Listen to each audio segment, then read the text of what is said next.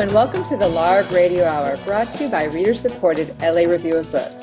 I'm your host, Kate Wolf, editor-at-large for LARB, and I'm joined remotely today by my co-host, LARB's managing editor, Medaya Ocher, and LARB's gender and sexuality editor, Eric Newman. Hi, Kate. Hi, Kate. Hi, guys. And this week we're speaking with Kiese Laymon about his new book of collected essays, How to Slowly Kill Yourself and Others in America. And the backstory behind this book is really interesting, and we talk about it a bit in our interview, but it originally came out a number of years ago, and Kiese had to buy back his book from his publishers to re-release it. Yeah, and so we end up talking a lot about that process with him and kind of how it felt to kind of suddenly seem to lose ownership over his own creative products and then kind of take them back. And something that I thought was kind of interesting that I feel like a lot of writers don't really talk about is how it feels to have a book come out, just like emotion-wise, and how he talks about how he kind of felt like his editors were his friends and these people were looking out for him, and how what a rude awakening it was to figure out that, like, actually, no, none of these people are your friends and you're kind of out there on your own. I am friends with all my writers. Eric and Medea, when you get contracts, how much do you read the fine print of what your rights are? Somebody's going to use this against me, but I don't read them at all. What? And actually, I just don't really care. And actually, this recently got me into trouble because I wrote a freelance piece for a company that will remain nameless, but who then stole the idea in the freelance piece and made a huge campaign out of it, a huge advertising campaign, as well as a Spike Jonze movie. What? Are you serious? Yeah. And so I actually did have to go back to that contract and read it through and figure out what my rights were and whether I could sue them or not. So that's a story. There you go. Stay tuned. Are you gonna sue them? No, I don't. In the end, I think it's not worth my time and effort. But there was relevant information in the contract that made the suit more difficult for me. So they had planned it out. I am the 180-degree opposite of you. I 100%, when it's my own contracts, I 100% read through every single line and like highlight things. I'm also very lucky to have lawyers in the family who I can be like, what is this? How does this line read to you? And I just, this girl loves marking up the text, be like, oh, let's get rid of that line. I want to add this in. I got this carve out. Because, whenever you sign production contracts, there's lots of things about crazy stuff that like other people that don't work in that area wouldn't even think about, which is like, if you take notes while you're working on a show for something else, it's like they could own the rights to that. So it's like kind of managing your own creative output on the side is like a huge thing. And that's like, but that's only because of friends in the industry have told me to look out for that stuff, because I would never have even thought of that being a thing. That it's like, oh yeah, here's my idea for the great American novel. Psych, you've been on the LARB Radio Hour and now we own it. So that kind of thing. Not that LARB Radio Hour would ever do that. I don't actually even know what my contract is. I don't know if we ever signed it. I don't think there is one. Yeah. No. If you have a great idea for a novel, I'll definitely try to take it if I can. Spoiler alert, I don't. But here's hoping one day. Okay, well. And I'll give it to you, Kate. Oh, okay. Well, I think we should just listen to Kiese and for someone who has lots of great ideas. Let's do it.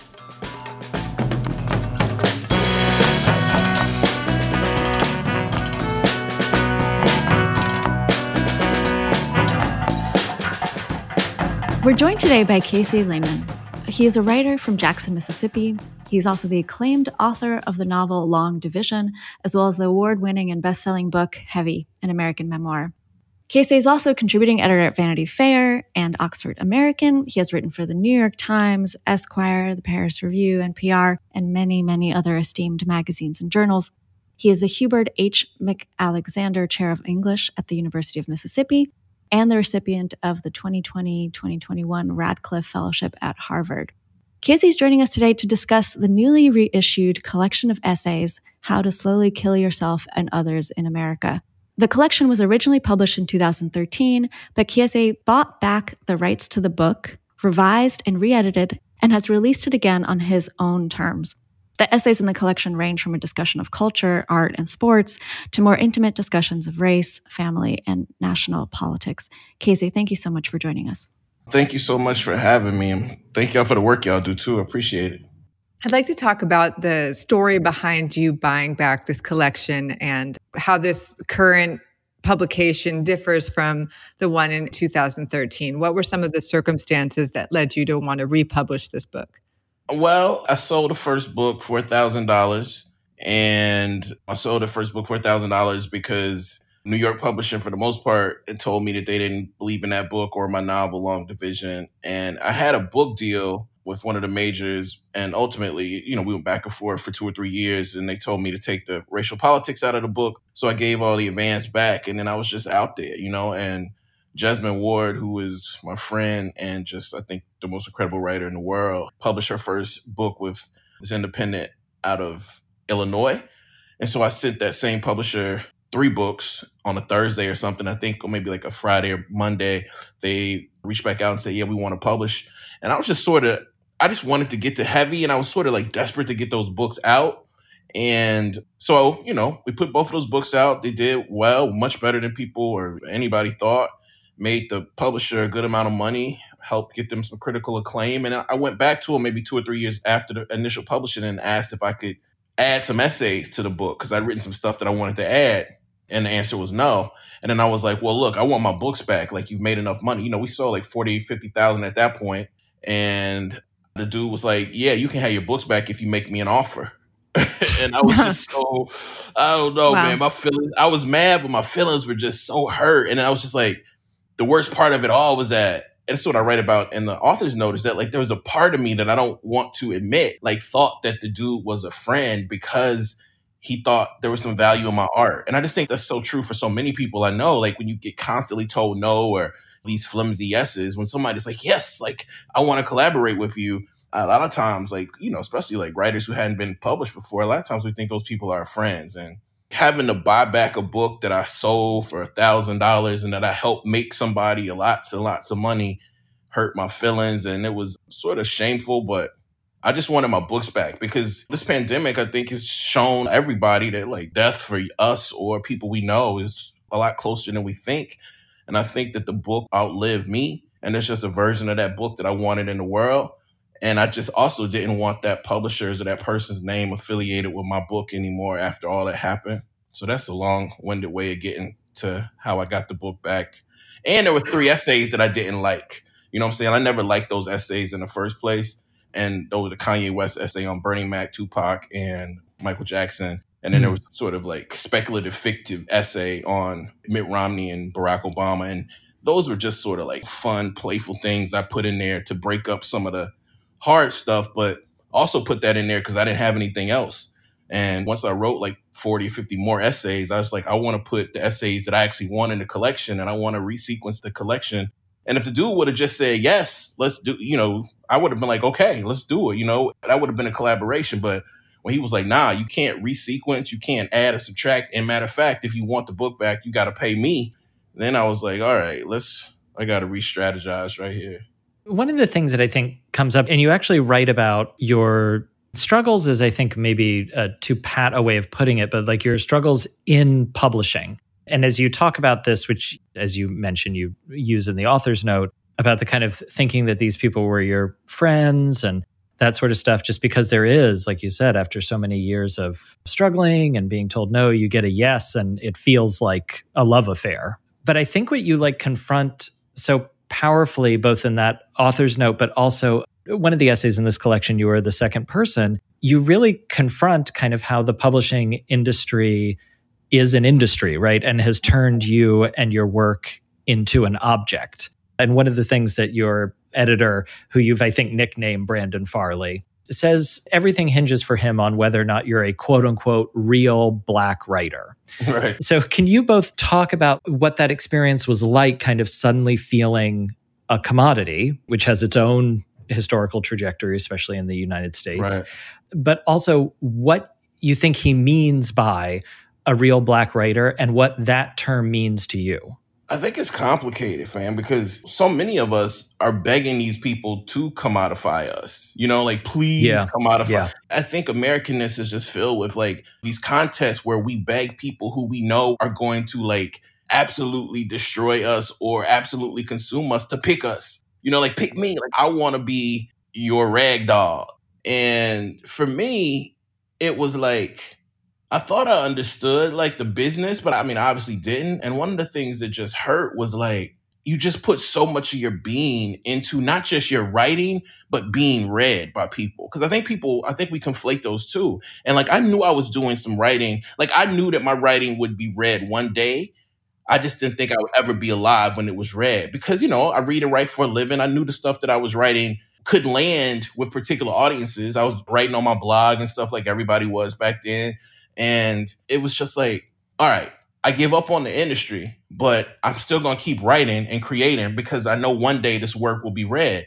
And when somebody comes along and says, I actually want to team with you / I think I can make money off of you, you know what I mean? Like, because we're so trained by capitalism, we like jump and we're like, word, like, you think you can use me to make some money for yourself? Like, use me up, But then when it starts happening and you realize and the world starts to look at your skill or your work or your talent with the kind of reverence, sometimes you're like, wait a minute, hold up, fam. Like, you bought this shit for $1,000. Like, that's a fucking Peloton. You know what I'm saying? Like, I literally gave you a pretty good essay collection off the rip, and I'm trying to make it better so you might even make more money. And you're so in control that you want to tell me no. And when I just sat back, I was just like, why am I even collaborating with this brother? Like, this is not someone I would collaborate with. Like, we don't share artistic visions. We don't have the same sort of like zeal. We don't have the same sort of integrity for sure, because I would never do that to somebody else. And then you're just like, oh, I just got caught up in a bad deal, And so then when I got my money up, it's sad, but, I had to pay 50 G's to get out. But that was way lower than what the dude initially wanted us to pay. He wanted us to pay up, like way up in the six figures to get my books back. I'm trying to tell you. Yeah, it's just complicated, but I don't want to get into the weeds too much. But that's what it felt like, fam. And then I just got angry, but really that anger was just rooted in a shamefulness that I wanted to let this dude sell me. I wanted to be sold by this dude, but just nicely. And then when he didn't sell me nicely, I was like, oh, okay, well, now I got to do some work to get the shit out of your hands. But like, I should have never done the deal in the first place. I mean, and that's not his fault. And, I did it. I did the deal. But when I asked to get out of it, fam, like, don't charge me $200,000. Like, that's not the look. What do you think this kind of category that your pseudonymed publisher or editor kind of uses as a quote unquote real Black writer, what does that mean? And as we're talking about kind of commodification, that seems like another point of commodification. What do you think that means? And what do you hope that maybe that could mean for you? I mean, fam, like, I try not to even talk about all of the ways that those publishing people, because again, I did have to give that editor a pseudonym, but the fact of the matter is, like, this editor was one of the few editors in New York who said yes. Like, they gave me, and they conned me out of some money, right? Like, I had a $20,000 deal somewhere else. They were like, we can give you $20,000 for one book. I had a $20,000 for two books. I got out of the 2-book deal. And then when it came time to get the $20,000, they were like, oh, sorry, we can only give you 10. So I'm already out of 10 G's at least, when I signed with this person.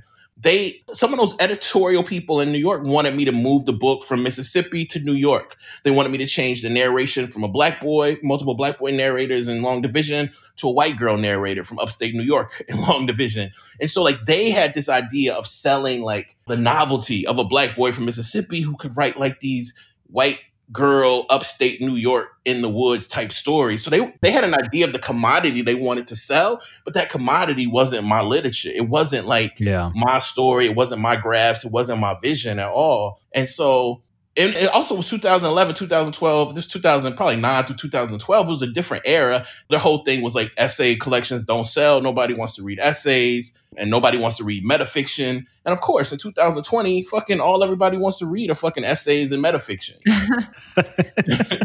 That makes me ask the kind of pushback you were getting from this editor and basically de-emphasizing and just completely nonsensical, trying to take out the racial commentary in the book, right? Like changing the race of the narrator, all these things.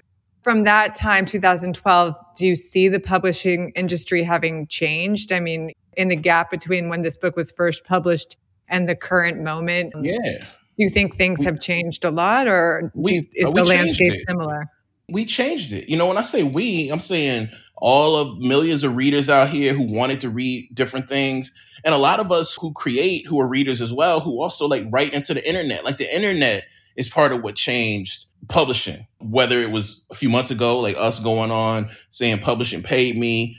But real talk, it was lots and lots of writers of color, particularly Black writers, lots of Black women writers who were writing on blogs and stuff and getting all of this attraction and attention. And then I think New York media and New York publishing followed. That's what happened with me. I had to push those two books out, pretty much sell them out in my trunk, show people that I could move books. And then when Heavy came up, almost every publisher in New York wanted to sign me. And it wasn't because I got better as a writer, because Heavy wasn't even written then. It was just an idea. It was the fact that they saw that I could use the internet primarily to gain an audience. I think the same thing happened to Damon Young. I think the same thing happened to Sam Irby. I think the same thing happened to Ta-Nehisi to a different degree. He was doing his blog initially. Adam Sura, who also, Tressie McAdam. These are all folks who were writing on these independently owned websites that we were putting material out, and thousands and tens of thousands and hundreds of thousands of people started to come. And then I think the industry followed. And I think that is some of what you're seeing now with there are a lot more openings, and the wonderful few Black folks that I know in publishing pushed and pushed and pushed, whether it's Lisa Lucas or Chris Jackson, or Tanya McKinnon as an agent. So I just think all of these folks just pushed and pushed and pushed and pushed and made this thing kind of open up. But it's, it's definitely not as open as it needs to be, but it's definitely much more open than it was when we first started trying to get in it. So I want to get to some of the essays in the collection and coming back to them all these years later. The first one, though, that you now have is a more recent one, and it's about the pandemic. And I just wanted to ask you about, I think something that's rare is writers talking about how you've been talking about their feelings around something. You're very candid, this hurt. This hurt me. This was emotionally difficult because I thought these people were my friends. What has the past couple of months, the past year almost, I guess, but been like for you? Oh, wow. That's Sorry. It's really big. That's a brilliant, big question. It's been super, super terrifying. It's also a period where I felt the most of what people conventionally call hope and love and commitment to a larger movement for freedom and liberation. I felt that more in these last 8 months than I've ever felt in my entire life. But then the dude, he just got 70 something million votes, and we couldn't dare beat him with a middle-aged, thoughtful, or even an old ass woman, right? We couldn't put an old ass woman up against an old ass fucking devil. We had to get this old ass man to get 80 million votes, and we're supposed to be happy, and we are happy. We are happy that we quote unquote won, given our options. But fam, this is not what America says it is. And that shouldn't be wow, but it's not. We're terrible. We are in a terrible way. We are in a terrible fucking way. And I don't know what more to say about it, it feels like shit. It doesn't feel good.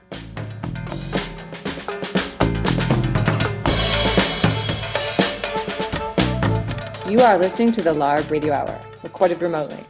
We've been speaking with Kiese Laymon about his new book, How to Slowly Kill Yourself and Others in America. We'll return to that conversation in just a moment, but first we have this week's book recommendation.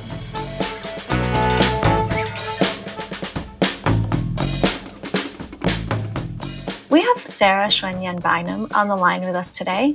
Her new book is called Likes, and she is joining us to give us a book recommendation. Sarah, what book are you going to recommend?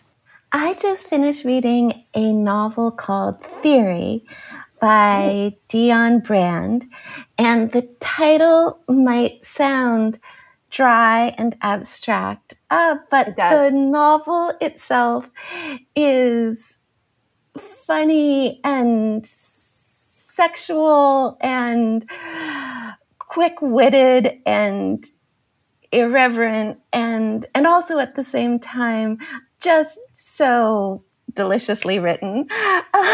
So this is my enthusiastic recommendation. It is the story of an academic who is been trying to finish a very ambitious PhD dissertation for years and years.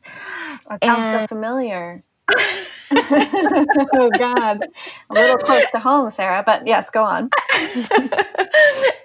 And the novel tells the story of the 3 love affairs that occur over the course of the writing of the dissertation and the ways in which the lovers both prevent and contribute to the growth and the completion or the incompletion of the dissertation.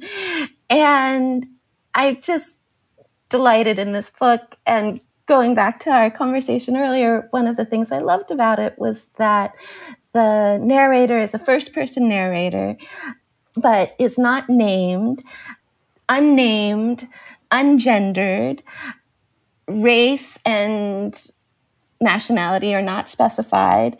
And it just creates this very wonderful, generative reading experience, not to be able to have those sort of markers to hang on to or markers to be burdened by, in terms of our readerly assumptions, but simply to enter into this tale of love and sex and ideas without those assumptions sort of weighing us down. So that's my recommendation. She's a Canadian now having sort of done away with all of those categories. I'm like, well, let me tell you which categories the author belongs to. So maybe I should retract that. We can have our listeners just discover. Yes. But I did really delight in this book. It was this really pleasurable, really provocative read. It sounds really wonderful. Will you tell us the title again and the author? Yes, it's called Theory, and the author is Dionne Brand. Thank you so much, Sarah. Thank you. Thank you for inviting the suggestion.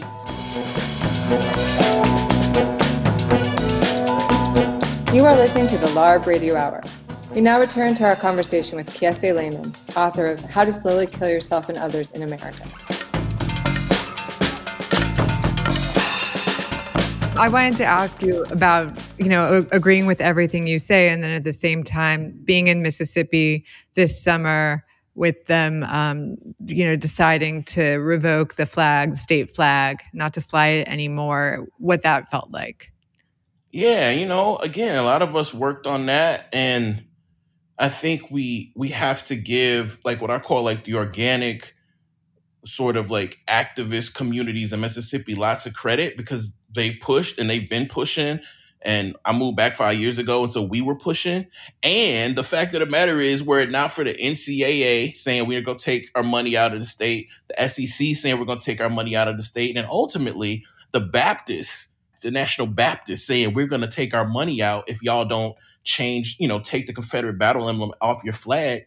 That's what actually changed it. And again, pressure is great. And I think our communities help make it happen. But it's also, on the ballot, where people could vote for, we were voting for a senator, and, we had all these referendums, medical marijuana. So on one hand, Mississippi just voted to approve medical marijuana, which is great. Mississippi just voted to take voted for a different flag. There's a magnolia on our flag instead of the Confederate battle emblem. But at the same time, we overwhelmingly elected a senator who said defiantly, if you invite me to a public hanging, I'd be on the front row. So yeah, there's, symbolic victories and real victories, but also, I'm from the state that is the king of clapback, any sort of movement, supposedly progress forward, they're going to try to come back hard with 3 or 4 steps backwards. And I think we got it all at the same time. We went forward and we got knocked back. at the same time. Usually it takes a few more years in between, but I think it just happened all at the same time.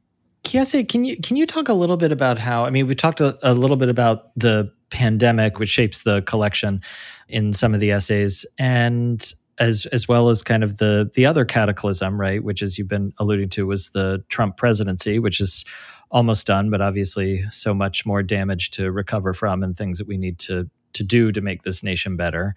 But can you talk about what it was like revising? Because this collection originally came out in 2013. And just what was it like to go whenever we go back to our writing, right? It always feels like time travel.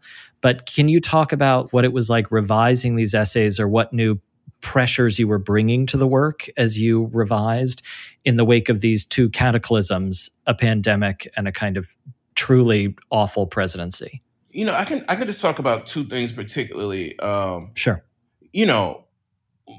Some of the essays that were in the initial version are in there, but all of the essays have been tinkered with or changed in some way. And something I wanted to do, maybe, actually immediately after the book was out, was like go back in there and sort of address the times that I doubled down on terror. Like there's an essay where I talk about, police officers saying they saw me throw crack out of a window.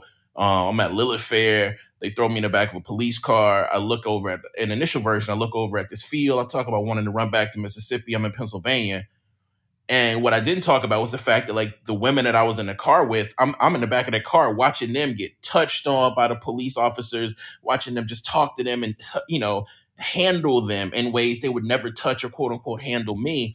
But in the first version, like, I didn't have the skill or the will to talk about that, right? Because I wanted the reader to just focus on, like, the kinds of white supremacy and anti-blackness that my, like, black masculine body were feeling. And I didn't trust myself to also look at, like, while I'm feeling this, I'm looking at another sort of violation happen. So I went back and I changed that scene. Another example is, when I got kicked out of school, my partner and I got kicked out of school in the first version, I didn't talk at all about, like, her really getting tossed to the side and all of that stuff that happened with the media. They just made it like the endangered black man is trying to, white school going up against this endangered black man. So, they're just, for me, revision is often about rhythm and sound and making stuff sound to change, like, the trajectory of it. But it's also about understanding the way, like, the things we write can be filled with terror unless we make them not terrifying. You know what I'm saying? Unless we go back in there and make, and to make them not terrifying, we have to also make us. So there's things about myself that changed. And also, like, one of the reasons I took out the Kanye piece is because I couldn't stand behind the things I said about Kanye West anymore. You know what I'm saying? And the same thing with Michael Jackson. And so, I think culture sometimes dictates, like, a different take on the art we create. And if it is ours, like, we sometimes should have the right to go back in there and shift it. Yeah. It's a way you sort of break the notion of, like, capitalist product, but also it's just like, it's just art, and I want to fucking change my art, so I'm gonna change it. So I wanted to ask you about the title of the collection and what you mean when you say the slow killing of yourself and others. You tie it very closely to your experience with your uncle, but what is it? What are you talking about for readers or listeners who might not sort of intuit what you mean? I'm talking about this desire that I had and still have to sort of take my legs out, to take my heart out, to hurt myself for lots of different reasons. And what I'm trying to show in that book is that, a lot of us don't live in these silos where we can hurt ourselves and not hurt other people. Do you know what I mean? Like, a lot of the damage and the carnage in this country is, Trump is a perfect example of someone who has, yes, like, it seems to feed off of people's suffering, but who also, like, seems to feed off of his own suffering, right? That man, that's a suffering dude. Like, and I'm not just talking about, like, weight and shit like most people. I mean, I'm just like, if you believe in people and you think eyes are, like, interesting, like, there's something going on in that man's eyes and that man's being that is absolutely horrible and terrifying. And the problem is that, he auditioned for a big section of this country, and a big section of this country was like, yeah, like, we want you. And he ended up hurting and I think helping kill hundreds of thousands of people, not just in this nation. So I just think we do that. I just don't want to do. In that book, what I'm trying to say also is like, I don't want to ask anything of the nation or the president or senators or governors that I don't ask of myself. And one of the things I have to do is do what those people are not willing to do, which is to say, like, I have a propensity to harm myself, be it with like actions or substances or relationships. And when I do that, I'm harming other people. This is what's happening in I think nationwide. And so one way I can try to ameliorate that is to slow it down and really walk into like a kind of like discursive or rhetorical healing without really using that word. So that book to me is about like looking at folks who like also have this tendency to be harmed or harm themselves and other people. And let's say like, like this version, like, let's just walk back. Let's just walk back to our first works. Let's walk back to the beginning. And let's do it together. Like, that's why there's so many voices in that book. My mama and me, like, Michael Denzel, Darnell, Kai, like there's just so many, my uncle's like ghostly voice, my auntie's voice is so present.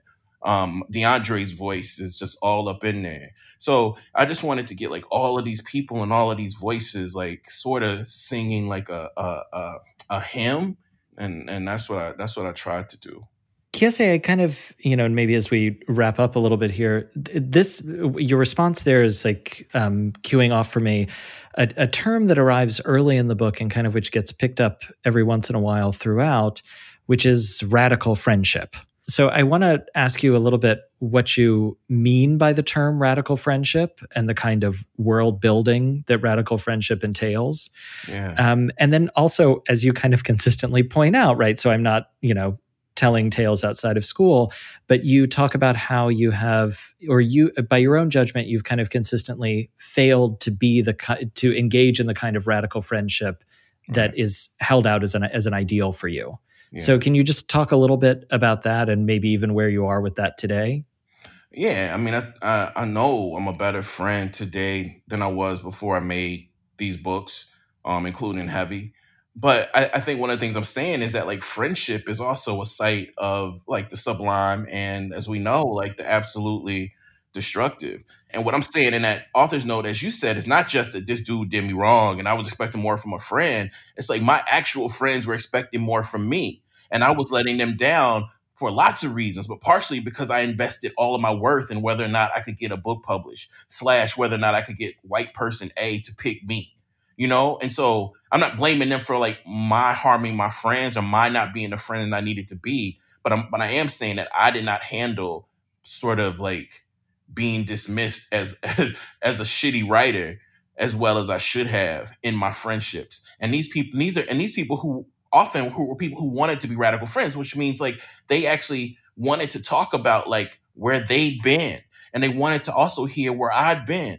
And, this is not connected to the book we're talking about today, but a lot of my friends wanted to talk about sexual violence and their experiences with it and asked me about my experiences with it. And, I think that was like an offer of radical friendship. And I was so afraid I would just like, turn my back and be like, nah, I ain't got nothing to say. Or I would ask them more questions, right? Like deflecting like the question from myself and hitting it and putting it back on them. So they had to do more work. And so I'm just saying that I've worked to a place where I can accept like loving, tender / radical friendship when it comes. And I think one of the luckiest things about me today is that the people that I collaborate on art, the people, Kathy Belden, who happens to be my editor, PJ, Mark, who happens to be my agent, like those are like friends. Like, we talk about, we talk about kidney stones and we talk about fucking like stretch marks and we talk about like, like shame, and we talk about cowardice when I'm not writing about that shit. You know what I'm trying to say?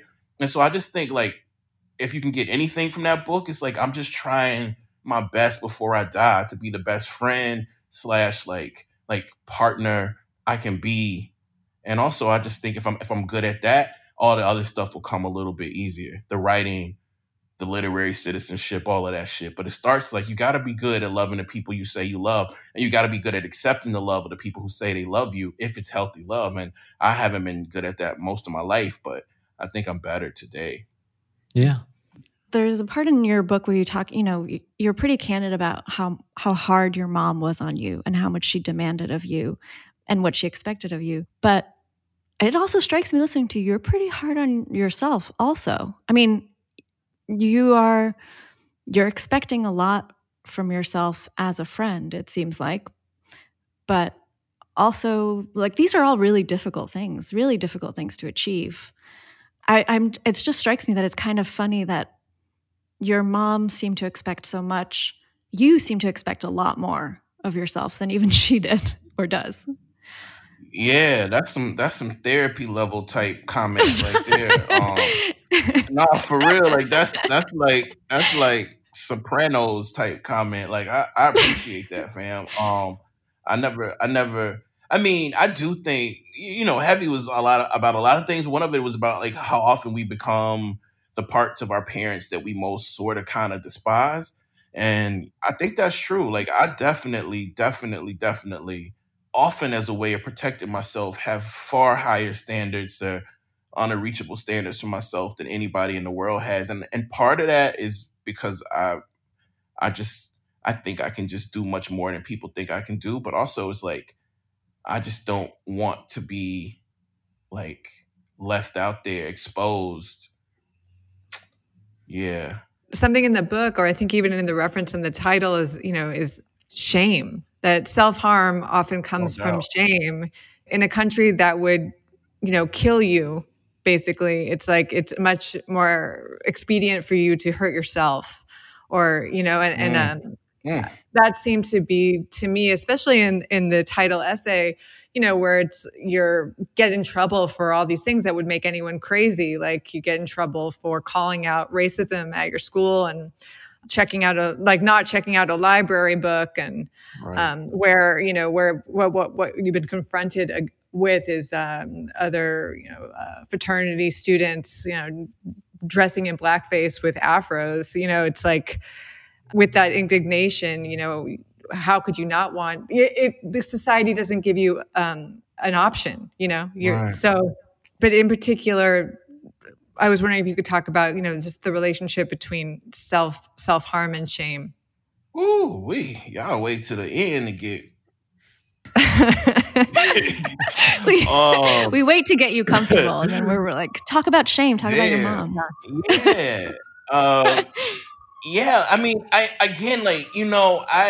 think I'm like most Americans in that, like, when I feel shame, I harm myself and other people close to me. And like most Americans, I don't know how to talk about the roots of that shame. And I'm a writer, so unlike most Americans, I'm tasked with doing that, And the thing about my mama is that she gave me the writerly practice to be able to do that kind of work.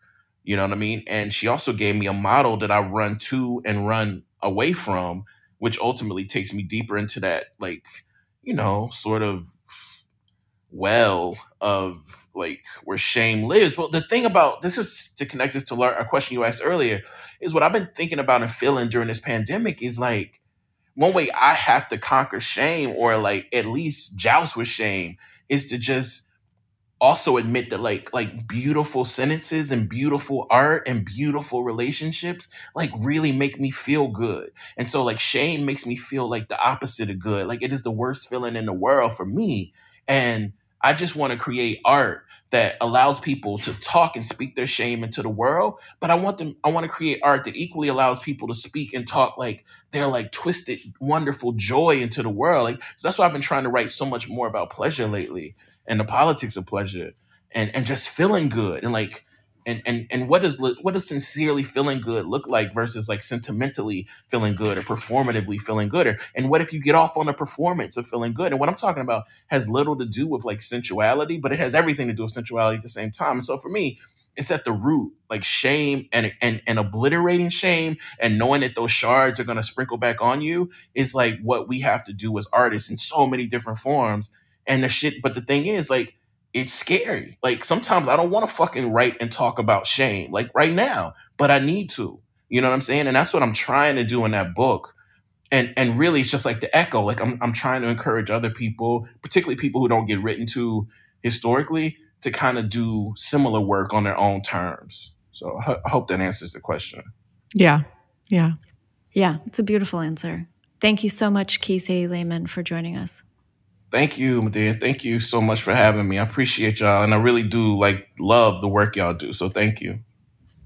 Thanks. Thank you so much. We've been speaking with Kiese Laymon. His latest book is a reissue of a 2013 collection of essays. It has some new essays incorporated into it. It's called How to Slowly Kill Yourself and Others in America. Thanks for listening to the LARB Radio Hour.